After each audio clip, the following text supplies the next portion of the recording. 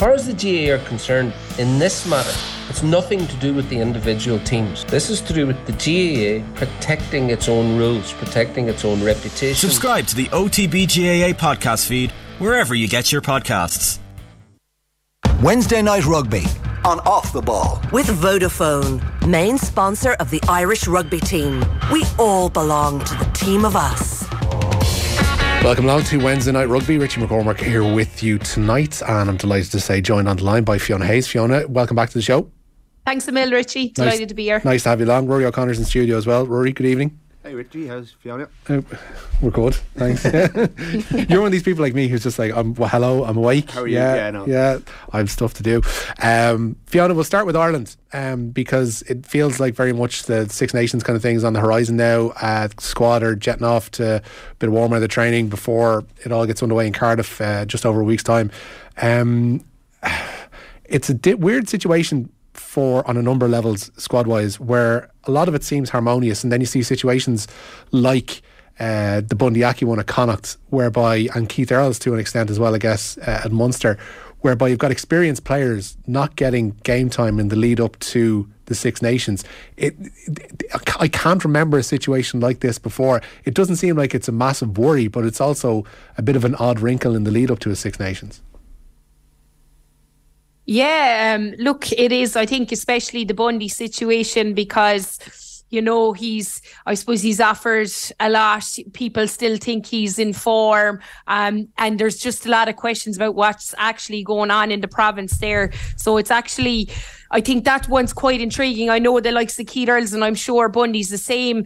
You know, when you're involved in that squad environment, I think Keith Earls in particular offers a lot. And those guys, you know, it's not to say that they won't get game time, but it's having those heads around the squad. You can't just constantly be turning in new players. So I think they offer a lot, and especially Keith Earls in that perspective. But the Bundy one is kind of a funny one. You would imagine that there's something going on in-house. I mean, we know his disciplinary issues, and he was back playing, or he was fit to come back playing, and we just haven't seen him with Connacht. In saying that, both Connacht centres that kind of went in and took that place for the last couple of games were really strong, and one of them, I suppose, the ex-under-20s, you're looking at the future there as well. Yeah, what's the latest on the Bundy situation? Because I know Andy Friend this week, basically there were rumours circulating that he could be on his way to Munster in the close season. Where is his contract now? Because I know his last renewal was 2019, which took him up to the World Cup in essence. But there must have been an option in that, because the only time they've gone public with a Bundy and Aki contract, it brought him up to 2023. But now, if you ask Connacht or the RFU, they'll tell you he's contracted until 2024. So they obviously, there was an option to extend, which someone has exercised along the way, but wasn't made public. But is you know, if you ask the provinces, if you ask Province, they'll tell you he's there until then. So Andy Friend came out yesterday and said he absolutely will not be playing for Munster next season, which is about it as definitive. And we got to take him at face value there. The rumour that he came, I don't know, was it just 2 and 2, or was there an inquiry made? I guess when you hear that he's potentially unhappy, when you see he's not being selected, Munster probably put in a call, as you would, because he's a very, very good player who will contribute massively to Munster's squad, and he's Irish qualified as well, and he's on a national contract. We're not used to people on national contracts just being moved. I suppose Robbie Henshaw is the only one. I think when he got his national contract, he went to Leinster. But as it stands, he's a Connacht player next season. We don't know who the Connacht director of rugby will be next season. We don't know who the Connacht coach will be next season, and that's a big factor in this. Bundy Aki, if he is unhappy and he does want to move, can't go to who's there next year and go, well, where do I stand? He's talking to a director of rugby who's moving on and is currently not picking him. Now, Andy Friend says, we'll send him to Ireland. We expect him to have a great Six Nations. When he comes back, he'll be in great form and hopefully will then contribute to Connacht. But he's trying to say there's no story here. But there is, you know, it's clear from everyone looking in that there's something not right within the Connacht setup in terms of where he stands, because he's too good a player to be missing big games. Whatever about him being rested for Europe because they're prioritising the URC. He was also rested for URC games. He's just being rested, and you hear that he's not quite fit enough, that his attitude has been off in training, and that's the kind of word around him. And now he bounces into the Six Nations camp with an empty number 12 jersey, essentially because Henshaw's first choice. and he's fighting with Stuart McCluskey and Jamie Osborne for that number 12 jersey, and we don't yet know where he stands in that race. But his last time for Ireland, he came in cold and won the game off the bench against Australia, so he's a huge amount of stock in that camp. Yeah. Fiona, would you have any concerns that a player who is under that level of scrutiny and has been on the outs for his province, whatever about the game time and the quote-unquote rustiness that might be involved, the headspace that's involved there, would you be worried that would be a corrosive element within an international setup coming from Connacht like that? Definitely, and I think, I suppose the thing is there is if it's attitude. I mean, nobody wants someone coming into a squad, especially because Andy Farrell's done so well and he's coaching staff and building such a great attitude in this squad, and we can see it, and everybody's kind of in a positive place when we see pictures of them training, and it just looks a very enjoyable atmosphere. So someone maybe not in the best headspace coming into that environment, I would definitely have huge concerns about that. But I would presume Bundy, he's the utmost professional. I presume he's spoken to Andy Farrell. He understands what's going on, and that would be one of the reasons he is picked. Obviously, he's played a lot of excellent games for Ireland, and that would stand him as well. But I know Andy Farrell would not be bringing someone in with a bad attitude that might infect that camp, especially going over to that sunny environment as well. Yeah, and you'd imagine the left hand obviously knows what the right hand is doing as well, and there will be conversations, you would presume, between because everything's so interlinked in Irish rugby. Absolutely, there definitely would be, and I'm sure Connacht were encouraged to pick him from time to time, but Andy Friend, I suppose, is out the gap at the end of this season and is less beholden to the RFU than he would have been in his first year, when he was probably looking to sign players and there's a bit of horse trading goes on, and if he doesn't at the end of the day, it's his job, it's his, he gets to pick the team for Connacht, and he has that choice.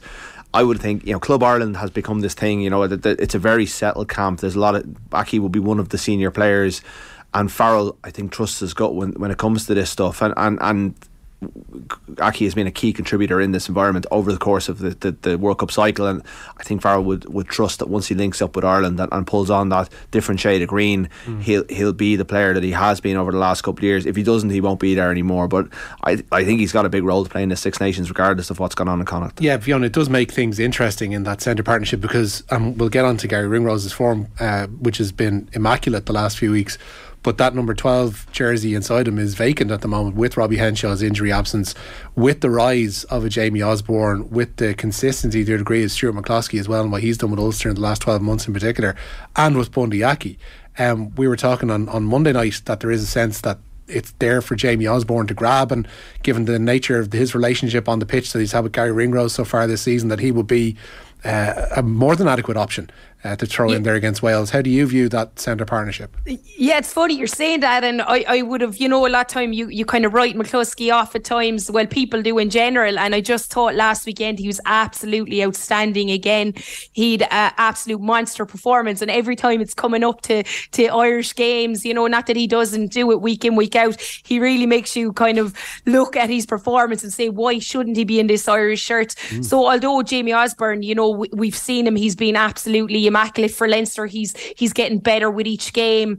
He obviously doesn't quite have the stock yet, at that high international level. So he's probably not there yet. But being in that environment, going into a World Cup cycle, will absolutely push him on as a player. But if Bundy isn't fit, or if he isn't training to his best of ability, I'd have all my faith in McCluskey. He's absolutely doing a job for Ulster, and week in, week out, we only notice it with Ulster when he's not playing, the impact that he actually has on that team, and I think he should be given a couple of games, definitely Six Nations time, to prove his worth, because he's just a brilliant, excellent player, I think. Is there a sense there from you, Fiona, that you don't necessarily see a quote unquote settled centre partnership for the duration of the Six Nations, that it is worth road testing a couple of these guys in different partnerships, in partnership perhaps with Gary Ringrose in the majority of senses, going down through these 5 matches? Yeah, definitely. I think Ringrose to me, has nailed on. I mean, he just brings it every week, and he's getting better and better. He's so exciting to watch. His skill set, everything about him is just immense at the moment. But I think going into this, into this cycle, we do need to see changes, changing up that centre. We've had World Cups in the past where maybe there's been injuries in the centre, and it's really affected an Irish team and how they're playing. So I think if they can mix that up a little bit in this Six Six Nations. It will make players, stronger, and we will see come World Cup time that there has been a couple of partnerships and see what works and what doesn't work. What's your depth ranking 1, 2, 3 as regards McCloskey, Aki and Osborne? Put me on the spot. Well, I guess McCloskey's the incumbent. I think that counts for a lot. I think Aki is a perfect number 23 for this Ireland squad. I think they've used him before, and probably Osborne is the outsider. So as it stands, before they've had a day's training, I think that's the way it stands going in. But Farrell, we have seen backs players who do well in training, and if I was Jamie Osborne going into that camp, I'd be looking at what Mac Hansen did last year and came from pretty much nowhere to start the first Six Nations game of the season because of what he produced in training. He just wowed them, and they just went, right, we got to back. This kid is on a streak. We've got to back him. Now Hansen was a little bit older, a little bit more experienced, and the position was less settled. But they've picked him in that squad partly for his experience, but also on basis of his form. He's playing very well. He's playing in a Leinster setup, which I think is a massive advantage because you've got Leinster players around you, unfair as that is on McCluskey. So I think he's got a shot, and people, former players are looking at this guy and absolutely raving about him. I've heard some of the most effusive praise I've ever heard from the world of ex-player punditry about Jamie Osborne, from some of the greats of the game that I've ever heard about any player. So he's clearly very, very highly rated. He's in very, very good form. But McCluskey played well in November and started all 3 games, so it's hard to argue that he should be dropped. I think he deserves to go into the week, certainly, before any training, as the favourite. And I think they like Aki in that 23 jersey. I think he gives them an awful lot off the bench. Is Jack Crowley a consideration? Because when I looked at that Six Nations squad, what was his name last week, obviously the 3 out halves was the main standout and no Carberry, but Crowley's been operating as an inside centre a lot for Munster in recent weeks. Is there a sense that he can cover there too and he is an option, or is it that? I think if you put him in the 22 jersey, he could play 12 off the bench. He could play 15 off the bench as well. I don't see Ireland have never gone that way. They've always gone for a big, powerful inside centre who can win gain line for you.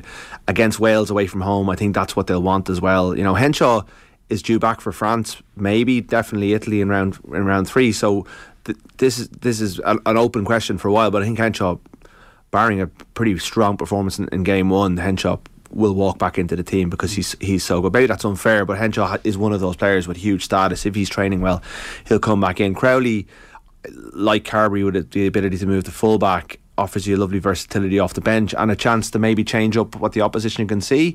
But I don't see him as a test 12 from the start. I think Frawley is another one in that regard when he's fit. But I don't see him as a test 12 from the start. I don't see them going that way. They've never gone that way in this cycle. Okay. Fiona, why do those question marks persist over Stuart McCloskey if he has been so consistent and he has operated at such a high level and he has started all 3 November internationals? Why do people still kind of cock their noses at him a little bit? I suppose it's just looking at how inundated and lucky we've been at centres in the past and the skill set they'd had. It's not that McCluskey isn't a skillful ball player. It's just that he offers you something a little bit different. He's physically dominant. He's he gets you over the gain line. His offloading game mightn't be viewed as what we see out of the likes of Henshaw or Ringrose. His footwork, I think he's worked on that, to be honest, in the last couple of seasons, and Ulster supporters in particular really acknowledge that and really sing his praises in that department. We know physically what he can offer, but I think as players and fans, when we're looking on, he's one of those guys that you just know is always reliable, always there, physically dominant, but probably doesn't offer you that little bit of X factor that you'd like to see in the centre. If he was playing for Leinster or Ulster or Leinster or Munster, would we view him differently? Well, that's what the Ulster texters who are probably inundating us right now would say. And I do think, look, there is, I think Ulster and Leinster get more coverage. They're on primetime TV down south more than Ulster will be. We certainly, I think, watch them more than we do Ulster. I've always rated Stuart McCluskey. I thought he should have had more involvements under Joe Schmidt. He's very, very unlucky to be playing in an era where Henshaw and Ringrose are playing, and also the RFU signed Bundy Aki to play for Ireland as well, and he's been an exceptional player for Ireland. So he only won 6 caps, I think, over the course of nearly a decade of playing, and now he's suddenly, because of an opening came up through Aki's suspension and Henshaw's injuries in November, he took his chance, and he deserves, as I said, to be the incumbent coming in. He did a lot well in that November window, but when you look at Osborne and the way he's playing for Leinster and the potential that's there, the speed at which he plays. He can play a couple of positions. You wonder whether he may accelerate beyond McCluskey over the next 2 or 3 years, but I suppose what we're really looking at is the next six to 8 months, and he's got an awful lot of experience. He's a big game player for Ulster. He always shows up for them. He has the capacity to break a game open. He's probably the most like for like with Henshaw in some ways. He is a real option, for a live option for this game, and definitely shouldn't be underestimated. Fiona, what did you make of Ulster at the weekend? They needed that win over Sale. They got it. It was hairy at times for them, but they got the front five being changed towards the end. Then we saw the power from Dwayne Vermeulen too to get that crucial try to make it safe. In a few weeks where Ulster had obviously been found wanting in terms of mentality, this was a real stand-up moment and show others what they're made of. Yeah, absolutely. I think it's what they needed as a squad, as a coaching staff. As you said, it was a bit hairy, probably not the prettiest rugby at times, but they're on the back of a good few losses, and it's really, really stood up to them, and they've now qualified, obviously, for the last 16 going forward. So it was a good day for Ulster Rugby. I think they'll obviously go back and review the game, but there's a lot less pressure on them going forward. They have a powerful pack. We weren't seeing enough of them. We spoke early in the season about the maul and how powerful it was. They seem to have got a little bit of change in that game from that as well. So look, they've gone back to the drawing board and they ground out a victory, and I think that will absolutely stand to them going especially into the Leinster game. The timing is always odd with these things, but Dwayne Vermeulen's had back-to-back great games for Ulster in a time when it looks like he's on the way out the door, and Dave Ewers is going to come in next season in that position, more or less. Yeah, good for the show reel when you're trying to get a contract for next season. If he wants to, look, he's 37, he's vastly experienced. Who knows if he wants to go on, but he has been important over the last couple of weeks. I think it's probably the right time for them to move on from him, and Ewers is a clever signing. I think Jeff Tumaga-Allen has made a big impact. Very consistent. But he barely featured. They signed him. He's an ex-All Black. They signed him from Wasps, and he barely featured for the first half of the season. I've asked a couple of local journalists at times, well, what's going on with this guy? And they were picking Tom O'Toole and Marty Moore ahead of him, and suddenly Marty Moore's out of the team, and for a couple of weeks he was the only tight head in the 23, and he's been absolutely, week on week, it's an advertisement for playing games. He just looked really, really good at the weekend. He's dominating collisions. The scrum was good. What I liked most about Ulster at the weekend was the fact that they got held up twice over the line, and we've been worried about their mental strength over the last while because of everything that's gone on, but they kept going and they kept going, and they found a way, and they found a way in a bit of style as well. So there's they're in a really good position in the URC. They're relatively safe there. They'll get to the playoffs, and they've got a free shot against Leinster in a month or two's time. They can get themselves out of this. The focus is now going to go to Ireland. They won't be talked about in as much depth. They can kind of grow week on week. Now they've got something to aim for, something to hope to finish strong and give Leinster a good rattle in a couple of months. Speaking of props, I'm really fascinated by this John Ryan situation at Munster, Fiona, because he has been immense for them, particularly in Europe over the last few weeks, and we're in this situation where he's heading off now to Super Rugby after these European games, and he's going to be missed in a way that I don't think anybody could have even possibly anticipated. He wasn't there at the start of the season. They brought him in after the collapse of Wasps, and he's proved to be brilliant. Could more have been done to keep him on board, to kind of sweeten the deal and make sure that he was kept until the end of the season and perhaps beyond? Absolutely. I've never seen John Ryan play such good rugby. I've always held him in high regard, but he's been absolutely outstanding since he came back from Wasps. It was almost like he was trying to prove a point to Munster.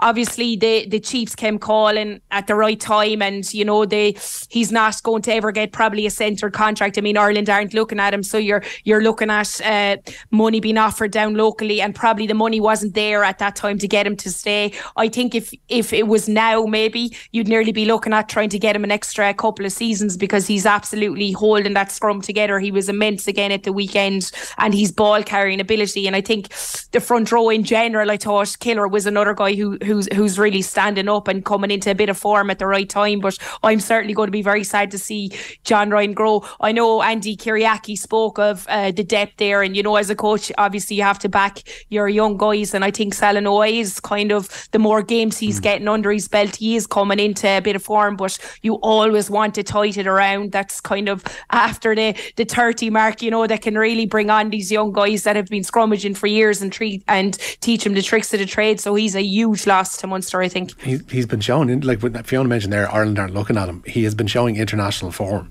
throughout his European games. There is some talk that Munster have already made a move to bring him back at the end of the Super Rugby season, and that would bring him into World Cup contention. And I think on current form, with a season of Super Rugby under his belt, he becomes a live option then, because he has played under Andy Farrell. He was part of the setup earlier on in the Farrell regime. I think his last cap was maybe in July 2021. Maybe it was a little bit earlier than that. I'd need to double check. But he has been involved, and they kind of moved on from him.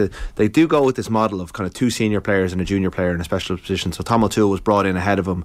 I think they always knew that Ryan was there.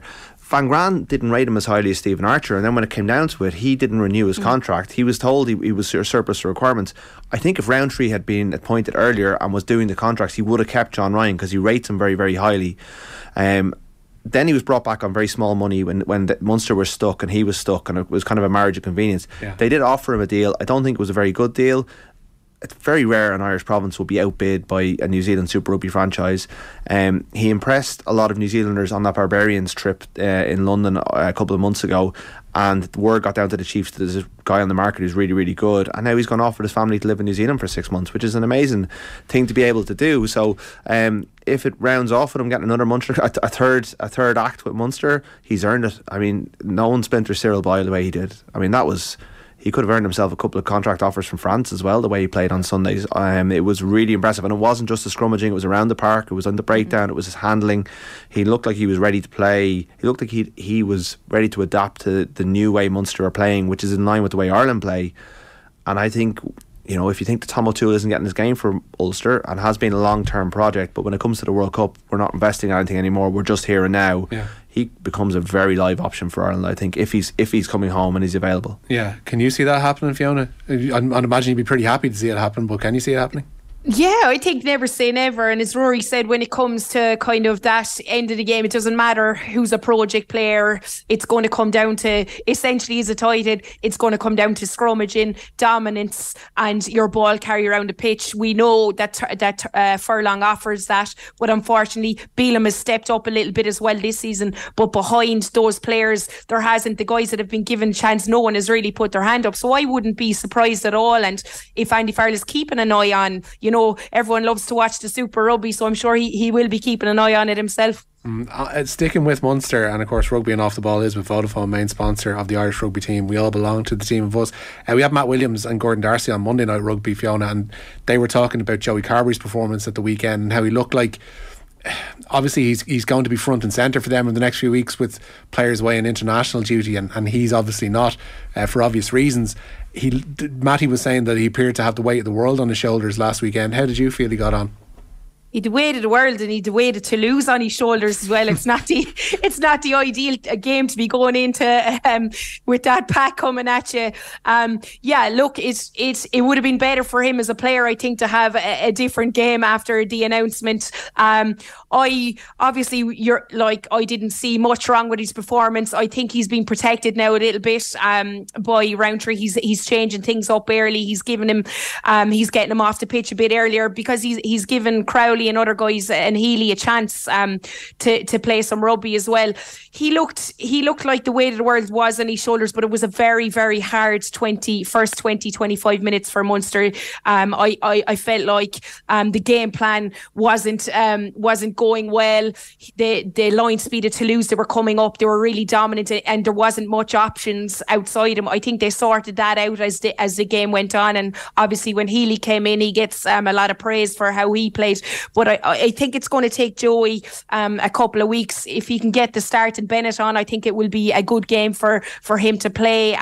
He can relax a little bit, and it will be that way going forward. It's a funny old game, because you're talking about guys that are left out of squads, and I thought Timoney, a lot of people didn't speak about him maybe not making the Six Nations squad. He might have been in the best form for Ulster on the back of a few losses, but he was the guy that put his hand up again at the weekend. I know we're inundated with back rows, but he put his hand up and said, hey, don't forget about me, because maybe Prendergast is injured. We don't know what way that'll go going forward. So I think Joey will need a couple of games, but whatever Andy Farrell has said to him, I'm sure there's a lot of pressure, because all you can think about, I would imagine, in that position is you're forgetting about the Six Nations now, and you're just looking at how am I going to make that World Cup squad, and it's all dependent on the team around you playing well as well. Whatever about his natural talents as a footballer, you want to see in this period that he has the mental strength to cope with being left out and being the man on whose shoulders Munster are building these next 2-3 weeks. Yeah, he's never been under more pressure for his place, because Jack Crowley's off with Ireland, but Jack Crowley is being left on at the clutch moments of games when he's not. So he now knows that he has a real rival, and whatever protection being in Ireland starting, in the 23 for Ireland gave him in the Munster setup is now gone. That Munster can probably pick freely when it comes to Crowley versus Carbery. So he needs to be the top guy in Munster. He needs to be the best performing out, which is the way it should be in every squad. If he's the best out half in Munster and he's producing it on a week-on basis, then he'll keep his place. But he's never had this level of pressure put on him. He's never been under the scrutiny. He's been a good news story apart from his injuries, which I wouldn't discount at all. But think of he made his debut in Chicago. He's beaten the All Blacks 5 times. He's he has closed out big games for Ireland. He's rode a wave, and he's been quite consistently picked in the number 22 jersey for Ireland for 6 years? 6 years when fit. Now, I would admire Joey Carbery's mental strength in terms of the way he's come back from his injuries. He has had career-threatening injuries, and that shouldn't be disregarded in any way. But this is a different challenge, and he needs to find out what he is again, and maybe he needs to go to Munster, because Ben Healy's also available, and go give us a few games of 15, see how I go there, because maybe Leinster were right all those years ago. Maybe it is his position. Maybe there's a lot of pundits out there who think that he should be playing at 15, that it would suit his game far better, and he needs to be realistic. If he plays well there, he becomes a live option there, because Ireland don't have huge depth there either. So he's a lot of thinking to do, but he can't think too much. He needs to perform against Benetton. He needs to be ready, because all it takes is one injury, he's back in. I think I do think he hasn't fallen that far. It's quite a big fall he's taken, but he needs to be ready to bounce back, and he needs Andy Farrell to regain some trust in him, because when he hears Andy Farrell effusing about Ross Byrne in the way that he did at the Six Nations launch on Monday, well, that would set alarm bells off for me if I was Joey Carbery, because suddenly Ross Byrne is the flavour of the month, and Andy Farrell's barely mentioned Ross Byrne's name for 3 years, and suddenly he's waxing lyrical about everything he does. That he's got momentum behind him, Ross Byrne, and Carbery's falling fast. You can understand why. There's probably a couple of elements to that, and I don't think Andy Farrell's one of these people that I don't think he ever says anything by accident, and I don't think he ever says anything without a bit of thought behind it. And I think one of his thoughts behind it possibly will be to light a fire under Joey Carbery's bum. I think that's part of it, but it's so close to the World Cup that I think this is not. I've heard people say that this is kind of a message to Carbery that he needs to, but it's so close to the World Cup. I don't think you do it. I think if you're going to do that, you would have done it in November. I think he's lost some faith, and that Fiji game in November in particular, when you hear about what he talked about with Ross Byrne and how he came on against the Ospreys and calmed everything down, and he had this I got this kind of feel that he has, the fact that he's playing closer to the line, all the stuff that he criticised Ireland for in Fiji was being not playing fast enough, not imposing themselves on the game, and I think that cost Carbery an awful lot, and he's lost ground in that regard. Now he just needs to perform for Munster to try and regain that ground and be ready if the opening comes up again, but there's no guarantee at this point. There's only 8 more Ireland games until the World Cup. Yeah. Does that being a jack of all trades then, Fiona, or trying to become one and maybe operating a full back, does that work in his favour, or does that dilute what he's good at and what he can offer to the Ireland setup? Sometimes it can, but I don't think so in this case. I know people talk about him at fullback. I think for me, he's been playing a lot of rugby at 10.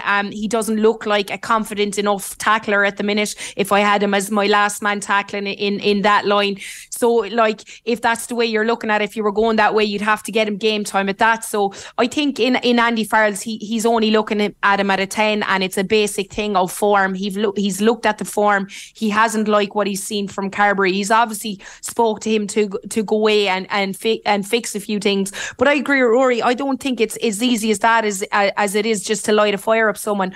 I actually think he's putting his trust into Ross Byrne, and what's to say Ross Byrne comes on and kicks a couple of penalties against France and England to win the big games. I mean, you can't then not have him involved when it comes to summertime. So it's taking it out of Carbery's hands. Essentially, he's saying you're lost now in the pecking order. So look, I think if he can play consistently at 10, which he hasn't even been doing for Munster, it might make a difference. But I personally don't think. I think it's gone past that 15-10 debacle. I think you're just looking at him as people are looking at him as the 10, and he's just not in form. It's mad how things work out. You kind of think of that cheekbone injury suffered by Jonathan Sexton, and that opportunity to have a run of games for Ross Byrne maybe doesn't come about. And doesn't necessarily get to stamp his impression on Andy Farrell the way he has done in recent weeks. That kind of weird element of kismet that's involved in this. Yeah, and it adds to it. I think one of his biggest moments, I suppose, was that kick against Australia. I think you just saw what he's like under pressure when you're going into a big World Cup that you are potentially favourites or up there favourites in the top 4 anyway of winning a World Cup. I think it's those guys you start to look more and more towards, the safe bets, the kicking options, because a lot of those big games will come down to 3, maybe 2 points in it. So it's those guys, and I think his kicking form, although he's playing great around the park, I think it's his kicking from tee that's really kind of got sewn it into Andy Farrell that he should be involved in the squad. I don't think you can underestimate how important that kick was. And if you think about, I mean, you mentioned luck in terms of Sexton breaking his cheekbone. Sexton was down to play that day, did hurt his hamstring or his calf in the warm-up. Jack Crowley gets called up. Ross Byrne had no family in the stadium. He wasn't supposed to be in the squad that week. He wasn't supposed to be in the match day 23. Suddenly he's coming off the bench against Australia, and he just says, I got this, and he nails it. And that was a tough kick and a tough night. And I just think he rocketed both his confidence, because he felt like he'd had a raw deal with Ireland before that. His confidence rocketed from there, but also the coach's faith in him. And now everything he does is seen through the prism of him coming into that game and nailing that kick. And you know, I'm more and more convinced he's going to be on the bench against Wales in 2 weeks' time. So you're going with Sexton and Ross Byrne. What did you make of Leinster last weekend, Fiona? It's hard to gauge when their form is so imperious. It's 16 wins out of 16. They're playing against Racing. Essentially, they were already through. All they had to do was win. I say all they had to do, but all they had to do was win to secure home passages in the knockout phase. There doesn't seem to be any stopping them, but is there any concern that you would have for Leinster throughout the knockout phase of the Champions Cup? It's that age-old question, isn't it? You're looking at them and they're winning the games. They're quite dominant when it comes to the end of the games. Maybe a sluggish start at times, or maybe things aren't going to plan, but they seem to grind out these games and get a really good victory in the end. I think McBride even said himself, I think you're looking at maybe tightening up that scrum and maul defence area. I've said it a couple of times, without Furlong, they're a different animal in the scrum, and that's no disrespect to anyone that's going in there. It's just he's absolute world class, and he can anchor any scrum for you, and they come under a bit of pressure even with him there against the big French packs. So I think we're seeing it against a big pack that maybe that's an area that need to tighten up, and definitely their maul defence wouldn't be up to scratch if you were coaching them, because it's an area teams are looking at these games and all they want to think, and the same as any team, but is where can we punish Leinster? We saw La Rochelle do it, we saw Saracens do it, so they know that there's almost like even if they'll have the run of home games, they know that every single team is going to be scrutinising them down to a T, and if they can polish up those areas, there's no one will get anywhere near them. What did you make of them last weekend? Like, there's clear vulnerability there, and it's hard to focus on the vulnerability because they're so strong in so many areas and they're so impressive and they win so well. But if you're La Rochelle or Toulouse, who they will beat down the line, they're just clipping all this stuff up and they're going, right, let's put this in our back pocket, because when it comes to the big games and when Leinster are under pressure, we know that we can get them at scrum, we know we can get them at maul, we know we can slow them down. I thought Luke Fitzgerald made a good point on the Left Wing podcast last night, where he said the things that Leinster are really good at are the hardest things to execute on when you're under pressure. So those pinpoint accurate back moves in a final are harder to do, whereas if you're good at the maul is much easier to execute. That, you know, because you drill it every day, you know, there's less moving parts in it. The scrum, if you're a really good scrummaging team, it's easier to get that right on the big day than it is to get right some of the things that Leinster are doing. So I think as the pressure comes on through the knockout phases, it will be harder for them to execute the things that they're so good at. And it's one of the best explanations I've heard of why Leinster have struggled to maintain what they do so well through the season into the knockout stages. You know, they've only won European Cup in 10 years. It came in the hammering rain in Bilbao by 3 points, and they nearly let it slip at the end. They have never been able to turn what they do across the season into finals rugby. Like last year was the closest they came in terms of they marched through and they beat good teams along the way. But when it came to it, La Rochelle stayed in the fight. They slowed down their ruck ball. They dominated in the contact. They unleashed Antonio and Skelton together, and they won the fight at the last minute. And I don't think La Rochelle or Toulouse, for all that the French media is focusing on them being in Dublin through the whole tournament, and that it will be a big advantage, I think they'll all have enough, and Leinster show their hand an awful lot across the season. They'll have enough evidence there to think we can build a compelling enough game plan that can get Leinster in the end again. And it's up to Leinster to counteract that, because it's very harsh to say it, but it's not good enough that they're this good during the season and they're not winning trophies at the end of it. I know that they have been the URC top dogs apart from last season for a couple of years, but they expect to win European Cups, and with Lancaster going and Sexton going at the end of the season, they really need to deliver on this. And part of it's luck, because they have a big Six Nations to come and a lot of players involved in it, and if they lose a couple of bodies like Ringrose, Van der Fleer, Sexton, Furlong, a couple more you could name, that it will undermine their chances. But yeah, I think like they're brilliant, but they've got to be brilliant at the final. They can't let this slip now. Yeah, winning 16 matches between September and January is one thing, Fiona, but you know, ultimately, as Rory says, nobody will remember this period if they come away with another season empty-handed.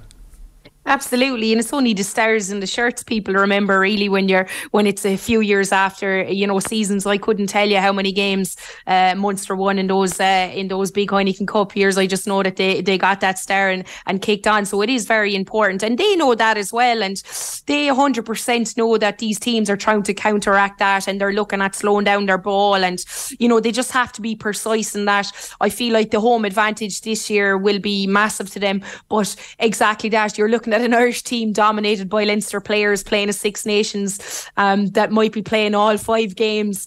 So you're looking at maybe losing a couple through injury, hopefully not, but that could happen, and that would really, we speak about their depth, but as I've said, with the likes of Furlong on, you're looking at Sexton, they have the guys to come in behind them, but when it gets to final times, are they able to stand up in finals? But look, that's what it's about seeing that, and they've definitely built a depth in their squad. Fiona, I wanted to touch on the Women's Interpro, which wrapped up at the weekend as well, with Munster winning back-to-back titles. A fantastic achievement for them, for sure. The only fear that I had looking at it was that throughout the course of the 3 weeks, that things seemed a little bit lopsided.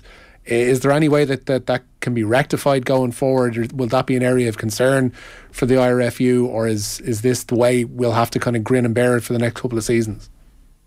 No, obviously I was involved on the coaching staff. Look, like we went in focused with every game. What I will say is that what I noticed this year, there's a couple of stalwarts on both Connacht and Ulster. What I have noticed is that they're a young team, and they seem to be building. There's a lot of young wingers, centres, especially in the back line. I've noticed in both their back lines. So look, I don't think it's only about 2 seasons ago, or maybe 3 seasons ago now, that Munster lost to Connacht. So they have the ability to do that. Obviously, I personally think if you could do it with if you could have a semi-final, maybe add another couple of games to it to have a semi-final, that leaves the cobwebs ironed out in those first 3 rounds, and you can change a couple of things. So I'd love to see a semi-final and final, but I don't think it's worrying at all. As I said, I was involved. I was at all the games. I've watched back all the games. I think the standard is getting higher and higher, and to be honest with you, a lot of people mightn't have thought Munster might retain this trophy, especially because you're looking at UL Bows, who would have been quite dominant, and they're not so dominant in the league anymore, but it just goes to show that the talent is still down there, and I think it's the same in the other provinces as well. They just maybe need to get a bit more game time, these young kids coming through. Yeah, I think that the fact that there does seem to be a consistent level of top quality rugby between the Interpro series, which now morphs into the combined provinces being involved in the Celtic Cup, and then you're into Six Nations period. The fact that there is a through line through all of these from, you know, the start of winter into deep into the spring can only act as a positive for these players going forward. Absolutely, though, I have to get my daily whinge across. I'm absolutely raging that Munster have only got 8 players picked on this squad. You know, winning back-to-back Interpros and to just pick 8 out of 42 is absolutely baffling to me. Look, I couldn't understand that, but I do think the talent that's going up to this combined provinces, I think it's an absolute, this Celtic Cup, it's a great idea. He's picked a lot of youth obviously up there, and it will be good for them to be training that high performance environment, and I think it will just add to the game going forward. And obviously the cup is going on then in the IL outside of these games, which flows directly into the Six Nations for the senior internationals girls. So look, it is an exciting cup to come in. I suppose where they're going to have to look now is the Interpro Series. I thought the rugby was excellent, and I suppose you're not getting the same level of rugby at times in the AIL. So they need to see how these players can be able to play that high level of rugby, be it Interpro level, be it at club level, and they cut the league. But I think the more they play at that high level, we'll see the standards getting higher and higher. Yeah, it seems to be working to a degree. It's just going to be needing tweaks from this point onwards, I guess. Well, it's very early. I think Fiona's right. I think we want to see the best players playing games of high quality, and that really should be the be all and end all. The combined provinces thing is a 1 year thing, I think, and Fiona can correct me if I'm wrong, and then it will go to 2 teams, and eventually they want to have the 4 provinces playing in this competition. They want to have the 4 provinces strong enough to go back to your first point, that they're able to compete, because I think Leinster and Munster are far stronger than Connacht and Ulster. Ulster haven't won a game in an awful long time. You know, they drawing from they only had 1 team in the AIL this season. They were one of the bottom teams in the AIL. There are still lots and lots of structural and governance things. I wouldn't be ready to say yet that everything is fixed, but look, there's a plan. There's buy-in to the plan. There's players training at a very elite level. We still have players in England. So we've done very many forwards contracted for the Ireland team. There's still hoops that we have to jump through to get there, but I thought the product was good. I thought it looked good on TV. I thought the rugby was good. There was good stories behind it. It penetrated the national media. It needs to get a bit more. I think more games would do that. So yeah, it's definitely an improvement. We didn't have any rats in changing rooms around like that. Like all this, there was such a negative story last year. It's good that it was a positive story this year. Even the 2 players getting engaged, like that was a lovely story. It just showed how different women's rugby is to men's rugby in a really positive light. So. Hopefully the combined, I don't know how the combined provinces is going to get any oxygen in the next couple of weeks with the Six Nations on. That's going to be very difficult to sell it. They've launched a very nice kit today. They need to do a lot of promotion and media around it. Even the fact they didn't come up with a creative name beyond combined provinces might have, against the Welsh development team. I mean, there's not a very attractive proposition in terms of selling tickets. There's a big bang of placeholder about this year's competition. Yeah. But look, it's progress. It's progress based on what we've had before. There's a competition. There's a direct line between the AIL into the provinces, into the combined provinces, into Ireland. That makes sense from a high level. Whether it makes sense on a day-to-day level, the coach, people involved like Fiona can kind of elaborate more. But you can see the thought process, and that is positive. Fiona, one final question. Is everybody who was involved around that huddle, around the engagement, are they all going to manage to get invites to the wedding itself? I think I am, because I stole the show. There was a picture up and I was crying. They caught me crying in the corner. That was released by Munster Rugby. I've never had so much abuse from all the girls, because it cost me right at the horrible moment. But I've grown up coaching them in Bows, and I've known them my whole life, so it was lovely. I think they both have good jobs, so they'll have to splash out now and invite all of us. I think it has to be done. That will be some hoolie for Clodagh and for Chloe as well. There's no doubt about that. Congratulations on the Interpro win as well, Fiona, and thanks so much for joining us this evening. And Rory, thanks as well for coming in. That has been Wednesday Night Rugby. Cheers, guys.